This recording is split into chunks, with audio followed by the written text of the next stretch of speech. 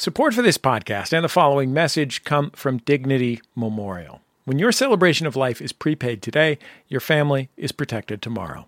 Planning ahead is truly one of the best gifts you can give your family. For additional information, visit DignityMemorial.com. Bullseye with Jesse Thorne is a production of MaximumFun.org and is distributed by NPR.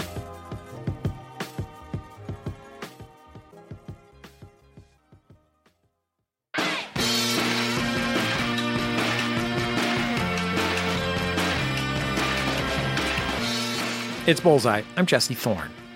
Maria Bamford is one of the best stand-up comics in the world, and she has spent a lifetime looking for help.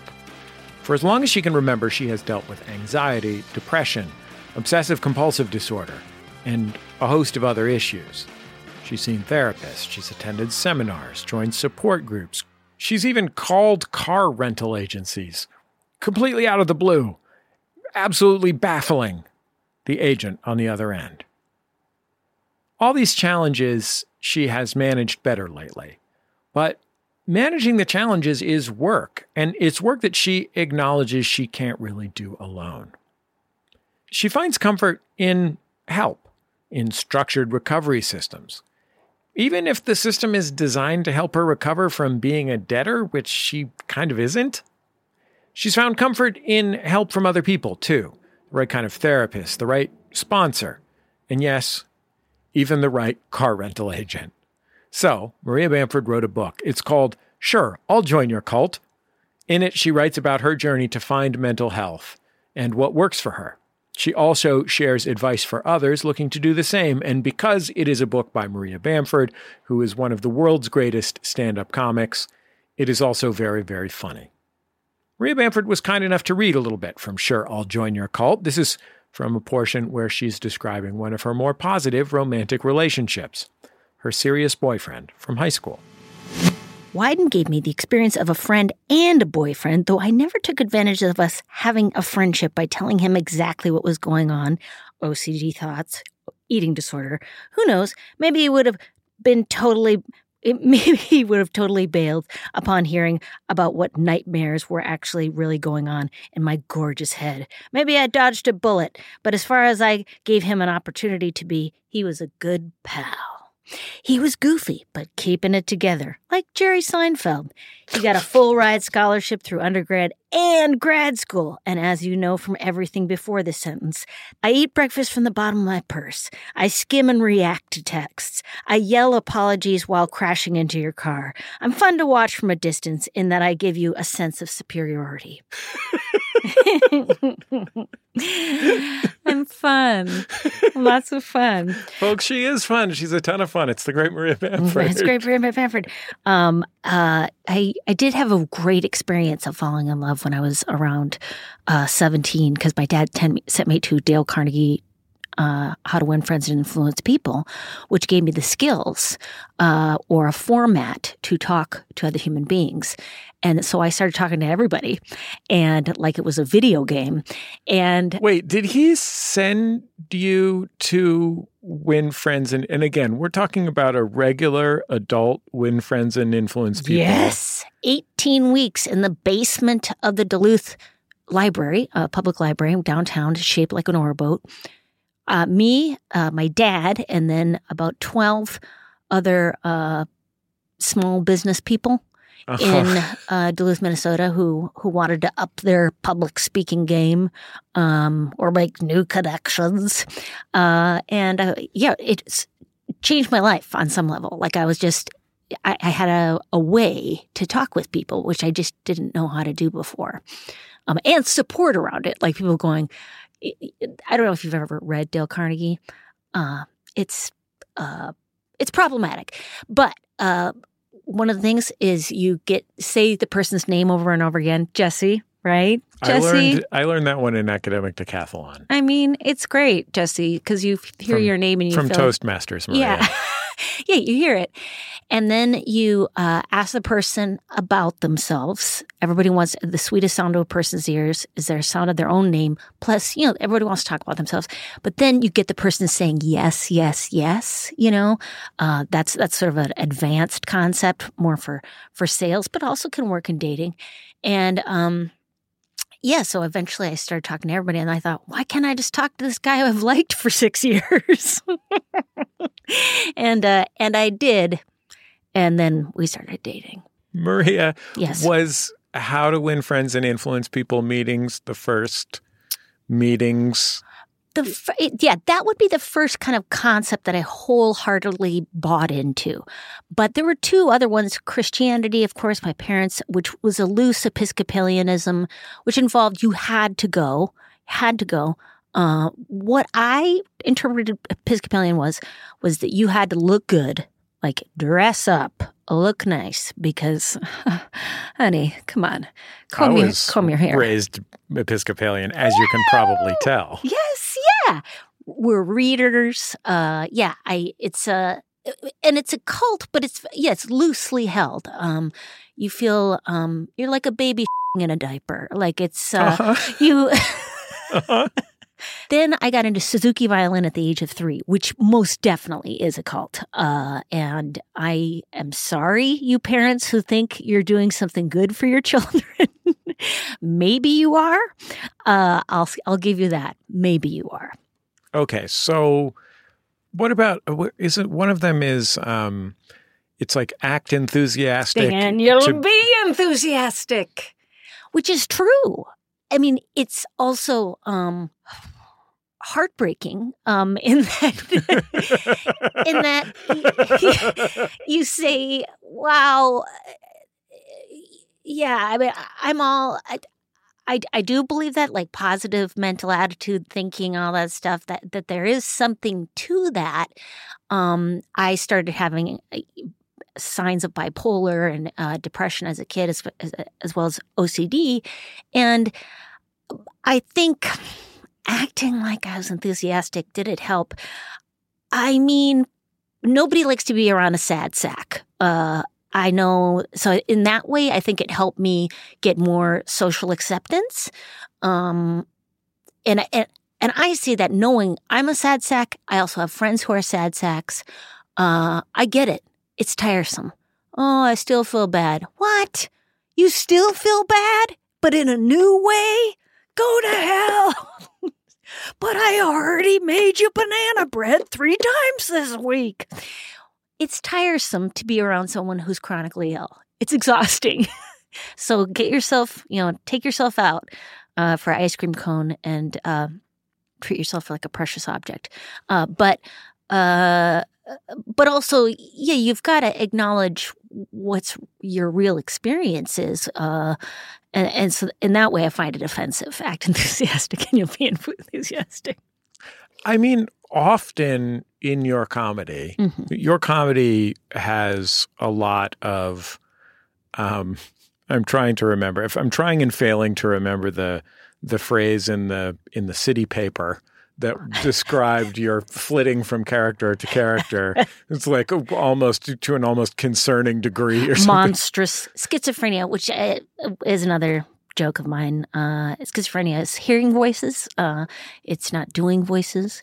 And it's also, it's a real illness that is being explored by many comedians now.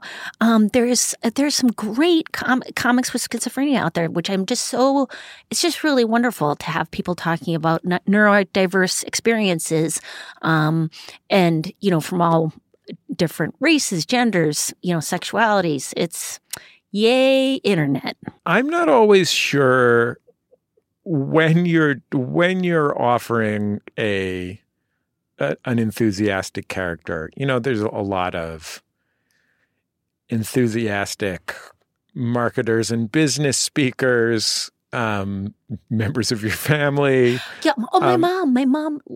I mean, I always thought she was just lucky and she got the best, but it turns out, no, she just made it.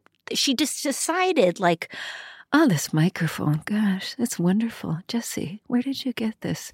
It's just delightful. I mean, you just see how it goes out, and it could be used by a musician or in a podcast, which is, and I know this is one of the top podcasts, and I really appreciate it.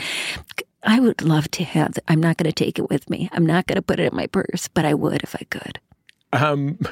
But I often think that these people live in the in-between place where their enthusiasm might ring hollow, but it isn't entirely insincere, and yet at the same time, neither is it just pure delusion. No, not at all. Yeah, it's lovely. Like, I would like to be that person. I would like to be a slow bleed into becoming my mother, just saying things like, I love that hat. I really do. And I want to ask you where you got it, but I can't. I will not do it. I once had about 3 minutes of interaction with your mother, and it was exactly like that. Yeah. Yeah, just filled with gratitude for whatever was happening right then. At a community center in Eagle Rock. Yeah, exactly. Honey, it's your 40th birthday, and you decided to have at the Eagles Club, and we have no military background in our family. Well, this is fun. This is fun. Good for you, honey. I mean, she had a master's in social work. Yeah. That's not nothing. That is, oh, no. Perfect, as good a qualification as any to use the Eagles Club in Eagle Rock. Yeah. No, she was very, very, very positive. Yeah, I have a friend who's also very positive, who is kind of another character they've used forever, where my friend Amy, who the first time she saw him, she said, when I first saw Maria, I saw her and she was at an open mic, and I said, oh, well, good for you. You just do what you want to do, I guess. Then I saw her and a few more people were there, and it was like a regular show where people paid. And, I was like, oh, huh. Well, you're getting better. And then I saw her on television, and there were hundreds of people there, and I said, you're a star. Like, I don't know, which that makes me so laugh so hard, where it's like the whole, if you see something in the right place, you'll think it's amazing. But anything up close and personal is not that interesting. We have more to get into with Maria Bamford after the break. Stay with us. It's Bullseye from MaximumFun.org and NPR.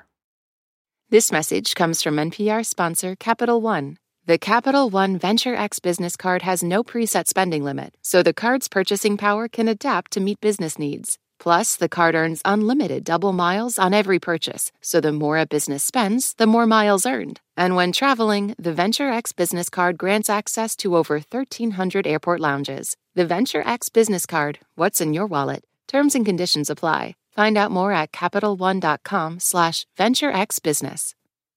This message comes from NPR sponsor Shopify. Shopify is the global commerce platform that helps you sell at every stage of your business. From the launch your online shop stage to the first real-life store stage, all the way to the did we just hit 1 million orders stage, Shopify's there to help you grow. Sell without needing to code or design. Just bring your best ideas and Shopify will help you open up shop. Sign up for a $1 per month trial period at shopify.com/NPR.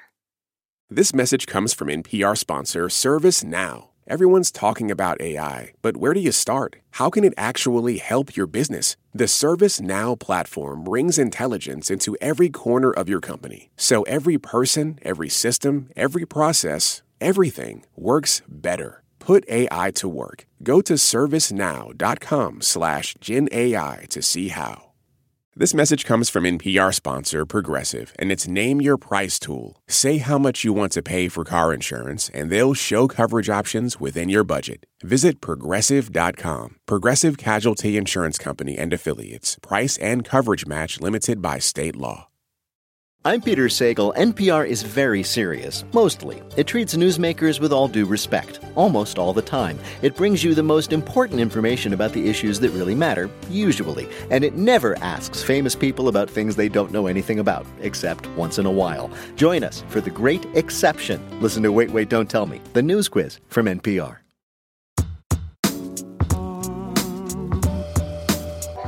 Welcome back to Bullseye. I'm Jesse Thorne. I'm talking with Maria Bamford. She's a stand-up comic and actor. She starred on the TV show Lady Dynamite. She's appeared on Arrested Development, BoJack Horseman, and many other television programs. She has a brand new book out. It's called Sure, I'll Join Your Cult. In it, she writes about her experience with mental illness and her efforts to overcome it. Let's get back into our conversation. So you mentioned the struggles that you were going through as a teenager, which were OCD and specifically like disturbing, intrusive thoughts. Intrusive thoughts, yes. Those are not all the time, but it can depend on whatever the taboo is in your culture. So just think about it. What would be the worst thing it could be? I grew up in the 80s, so it was gay. Those were the worst things, as well as serial killer. Somehow I thought I would be one of those, or pedophile. So those are my three main focuses, and I've never taken action on any of those. In fact, I would stay up all night and sit on my hands to prevent myself from doing any sorts of monstrous things. And we should clarify that while I'm speaking for you here, but while you're still opposed to pederasty and serial killing, you're very pro-gay now. Oh, of course. Yes. No, of course. And the opposite can happen. If say you're gay and then they say, oh, but what if I'm straight and I'm lying? People have OCD about relationships. Like, am I really in love with my spouse? Or am I really attracted to them? And they kind of check. It's like this checking, seeing if you're really, I've got to tattoo myself with their face on top of my face so they know that I know that they know. Like, just the obsession, whatever it is that you're fearful about. Religious obsessions are very common. Also, it can be problematic because sometimes you can go to a faith-based therapist, and if you tell them some of the fears that you're having, they're also a mandated reporter. So if they don't know about intrusive thoughts, they think maybe you're going to do that. And then you've just paid somebody $75 to call the cops, and which I have done. And guess what? The cops never came because it's Los Angeles. They're too busy. But so it's getting more well known. The IOCDF Foundation, International OCD Foundation, has some great resources online that are worldwide and free. And then there's another for-profit organization called NoCD, which I have done some advertising for, that you can get teletherapy online. And when I got help when I was 35, it changed my life. Like within 3 sessions with a OCD therapist, I was done with it. Like, it was just bizarre how I was like, oh, it's just a thing? It's just a weird blip in my head? But at what point did you realize that it was not just a lowercase p problem, but a capital P problem? Like, at what point did you realize that this was something that happened to other people and that there was treatment possible and that you could tell somebody about it and that kind of thing? Well, you know what's so sad is that the reason I thought, oh, I could get some help for this is I had the money. Because first I tried to go to a Christian therapist when I was a kid, who was very confusing. Oh my God, she gave me so many more obsessions to work with. And then I went to see somebody when I was around 25, who was the person who called the cops. And then I finally said, I was 35, I was like, I have a really nice apartment, I've got a dog, and I still can't spend time alone with family or friends. Like, WTF. I Googled it, as we always do with healthcare. Literally, you could... I had the self-esteem. But like at that point in your life, you're in your mid-30s, you're already a professional stand-up comic, you're doing pretty well. It's not that your career still had peaks to grow to, but you were a real successful stand-up comic, and you could spend about half an hour with somebody that you really liked, that really liked you, before you couldn't deal with the anxiety of. No, yeah, not very long, like a half hour. And stand-up is a coping mechanism to connect with people. I have so many endorphins when I'm on stage, I cannot think of those obsessions when I'm on stage. And so it's very freeing, stand-up was, as well as a way to connect with people that felt safe. So, yeah, it's hilarious how it kind of enabled me to finally get help, because OCD therapy is not cheap. It was $300 a pop at that time, which that's 15 years ago, 16 years ago. So I don't know how much it is now. I think no CD, I want to say it's $100 a pop, but then they have sliding scale. And then ILCDF, you can also go for, they have free groups. But yeah, I think it was just the power of money. And I think I can't imagine that's not true for many people, of like, I really despise the healthcare memes out there that are like, hey, you, ask for help. Hey, it's mental health week. Tell someone. It's like, who? Like, what? I just, it makes me so mad. But my advice is to call anybody. Call Hertz Rent a Car. I called them, South Pasadena, California. They picked up on the first ring. I told this woman what was going on, that I'm taking up too much space in society. I'm no longer, I'm using up valuable resources. She said, all I can do is rent you a car. But then before hanging up on me, she did say, I do believe every human life has value. You take care. So, come on. How's that not nothing? Hertz tries harder. Is that Hertz? I think that's Hertz. Well, I mean, I think there are, at least I felt like an idiot, like somehow, I'm not doing it right, that I'm not getting the help, or I'm not getting the right help, or good, because that's the other thing is, and this is especially a thing in Los Angeles, they'll go, oh, you don't have a psychopharmacologist? Oh, you've got to get this one guy he's only on a helicopter pad in Malibu from 3 to 4 a.m. And he's like on retainers. So it's $10,000 a month, but he gets your meds so you can work a 15-hour day. Yeah, that kind of stuff I find it so irritating. And also the fact that the people who are the most inspiring are not celebrities with mental health or health issues. It is people who are making it day to day. How in the heck are they doing it? I don't know. You also really had to deal with money issues, which you did largely through Debtors Anonymous. Yes, which is free. But it also, I think the first time I met you and interviewed you, you were a headlining stand-up comic. And again, not top of the heap, but I'm sure making enough money to eat and yes, live. no, for sure. And you were doing temp work during the week. Yes. And that was something that Debtors Anonymous, as any social service program can help you, is like, how do I learn how to have a job? I just didn't know how to have and keep a job. I still am not very good at it. I've been fired many times before.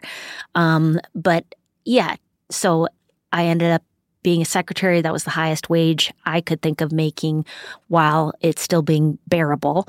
And I did that for about 10 years while doing stand-up. It's so, I love temping so much. I know sometimes I suggest it to people and they're like, I think I'm fine. And, but I loved it because I get the impression that part of the appeal of temping, which you did for many years, was simply that you had to find a way to go do a job. Yeah, limited eye contact, always different people. And task oriented. So it's like I just had to do this one task. I didn't have to, talk with people or, And then also the task is over. I'm out.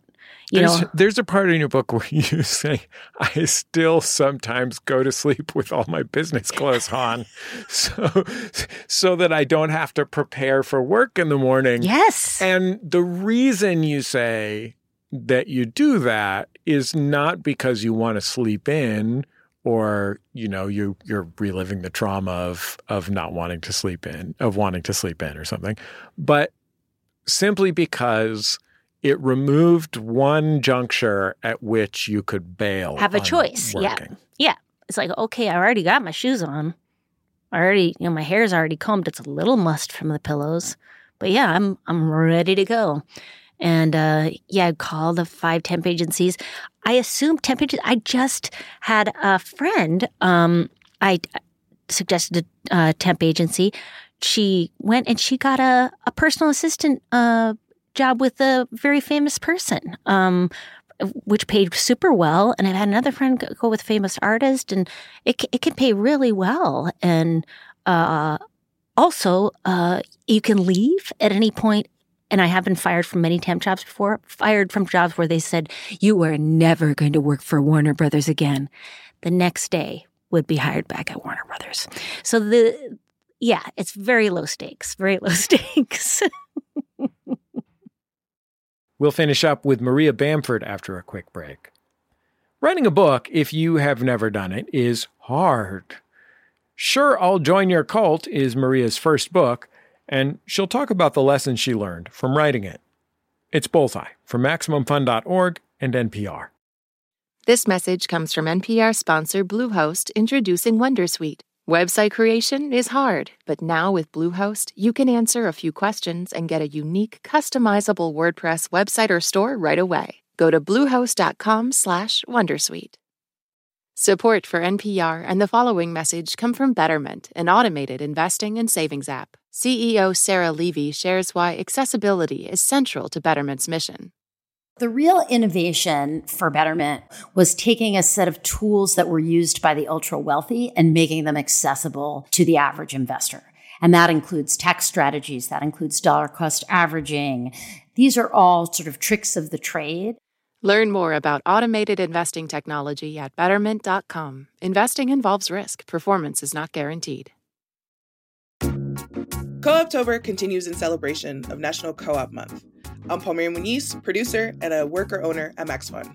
I'm Jesus Ambrosio, producer, and I'm also a worker-owner at Max Fun. This week is all about community. Of course, we couldn't be a co-op without the Max Fun community, and we love it whenever members of our audience get together. So we're having another Max Fun meetup this Thursday, October 12th. And next week, we'll be hosting a panel discussion with other worker owners across the co-op community. And we are still selling our limited edition Launch Crew merch available to all Max Fun members. But only through the end of the month. For more info on Meetup Day and everything Co-Optober, head to MaximumFun.org/Co-Optober. That's COOPTOBER. Have a great week.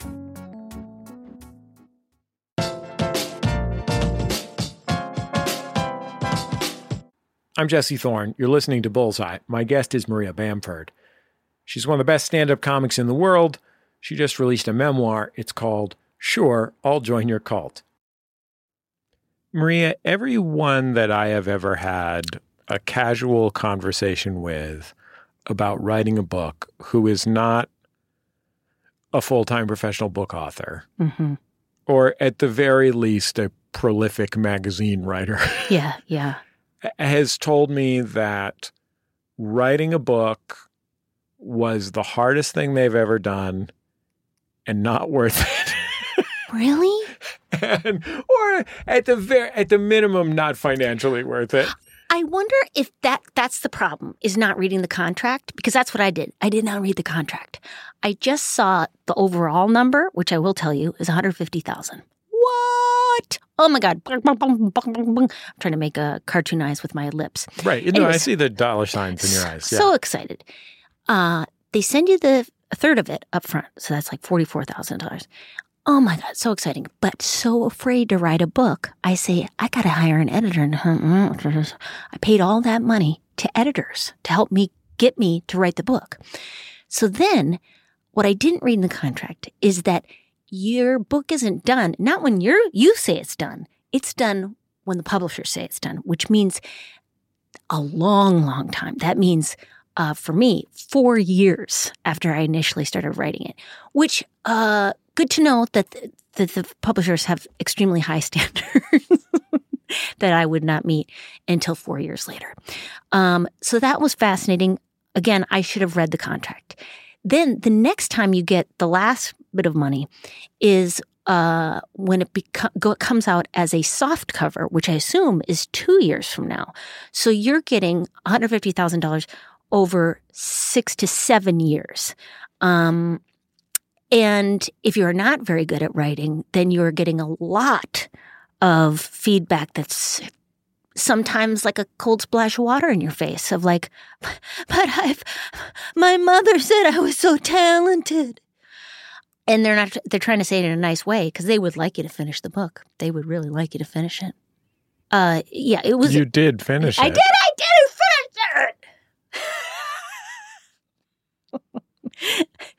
it. But yeah, it was, I thought that was fascinating because I had read so many authors' biographies, like poets, all the depressing poets, the ones from the 40s and 50s who, killed themselves by alcohol or on purpose. And they were always asking about money. They're always like, listen, I know it's 6 years in, but if you could just, just kind of skirt me like maybe $600 until the end of February. I mean, everybody's just, it's all about money. And it was true. That was something I did think about. What I should have done is just started writing the book myself, not gotten anybody, paid any editors until I knew what the book was about and paid myself so I didn't have to go out on the road. But oh well, you live and learn. And I mean, you went out on the road and did your extraordinary art, and touched people's lives. So it's not a full loss that you did that. One of my favorite things that artists sometimes say when they've been canceled is, what else am I going to do? This is all I've been doing for 30, 40 years. All I've been doing is comedy for 30, 40 years. What else could I do? Almost anything. If you can lean, you can clean. I'm qualified for so many jobs. So many. I'm not saying I would do them well. You'd be irritated if you had to work with me. But sometimes it's surprising what it takes to get fired. Yes. Yeah. No, they didn't. Well, that was the other thing. Oh, you have to give all the money back, which I did not realize. So from the book contract. From the book contract. If you don't write the book. Or if they reject the book that you've written. Then you don't get to deduct expenses when No. So at one point, I could have been, presumably, I sort of was, $50,000 in the hole to have written a book. It was almost like I was going to graduate school to, anyways, very funny in retrospect. So glad it's over, and I'm very proud of it. I think it's pretty good. Maria, do you know that thing that people say now? Yeah. It's sort of like it's almost like when people used to sign off on the phone by saying peace. I don't know if that ever happened to you. Maybe I had a more urban peer group. Yeah. But peace. That's wonderful. Now I feel like a lot of people in my life say, I appreciate you. Oh. And it can feel a little cliched. But I sure do appreciate you, Maria. Thank you so much. No, and I appreciate you. And I'm not asking for you to appreciate me. I'm just saying how much I appreciate you and really admire you too. So thank you. Thank you for coming back on Bullseye. I'm really happy to see you again. Thank you for having me. Maria Bamford, everyone. Maria's book, Sure, I'll Join Your Cult, is a must-read for fans of her comedy and for anyone who has dealt with mental illness. If you haven't seen Maria Bamford perform stand-up, you are absolutely in for a treat. Even if it's, just type it into your video apps. Just type Maria Bamford in. She's literally the best in the business. One of the funniest human beings that's ever lived. That's the end of another episode of Bullseye. Bullseye is created from the homes of me and the staff of Maximum Fun in and around greater Los Angeles, California. Here at my house, we're putting some awnings on the windows. A little passive energy savings. Our show is produced by Speaking Into Microphones. Our senior producer is Kevin Ferguson. Our producers are Jesus Ambrosio and Richard Roby. Our production fellow at Maximum Fun is Brianna Paz. We get booking help from Mara Davis. Our interstitial music is by DJ W, also known as Dan Wally.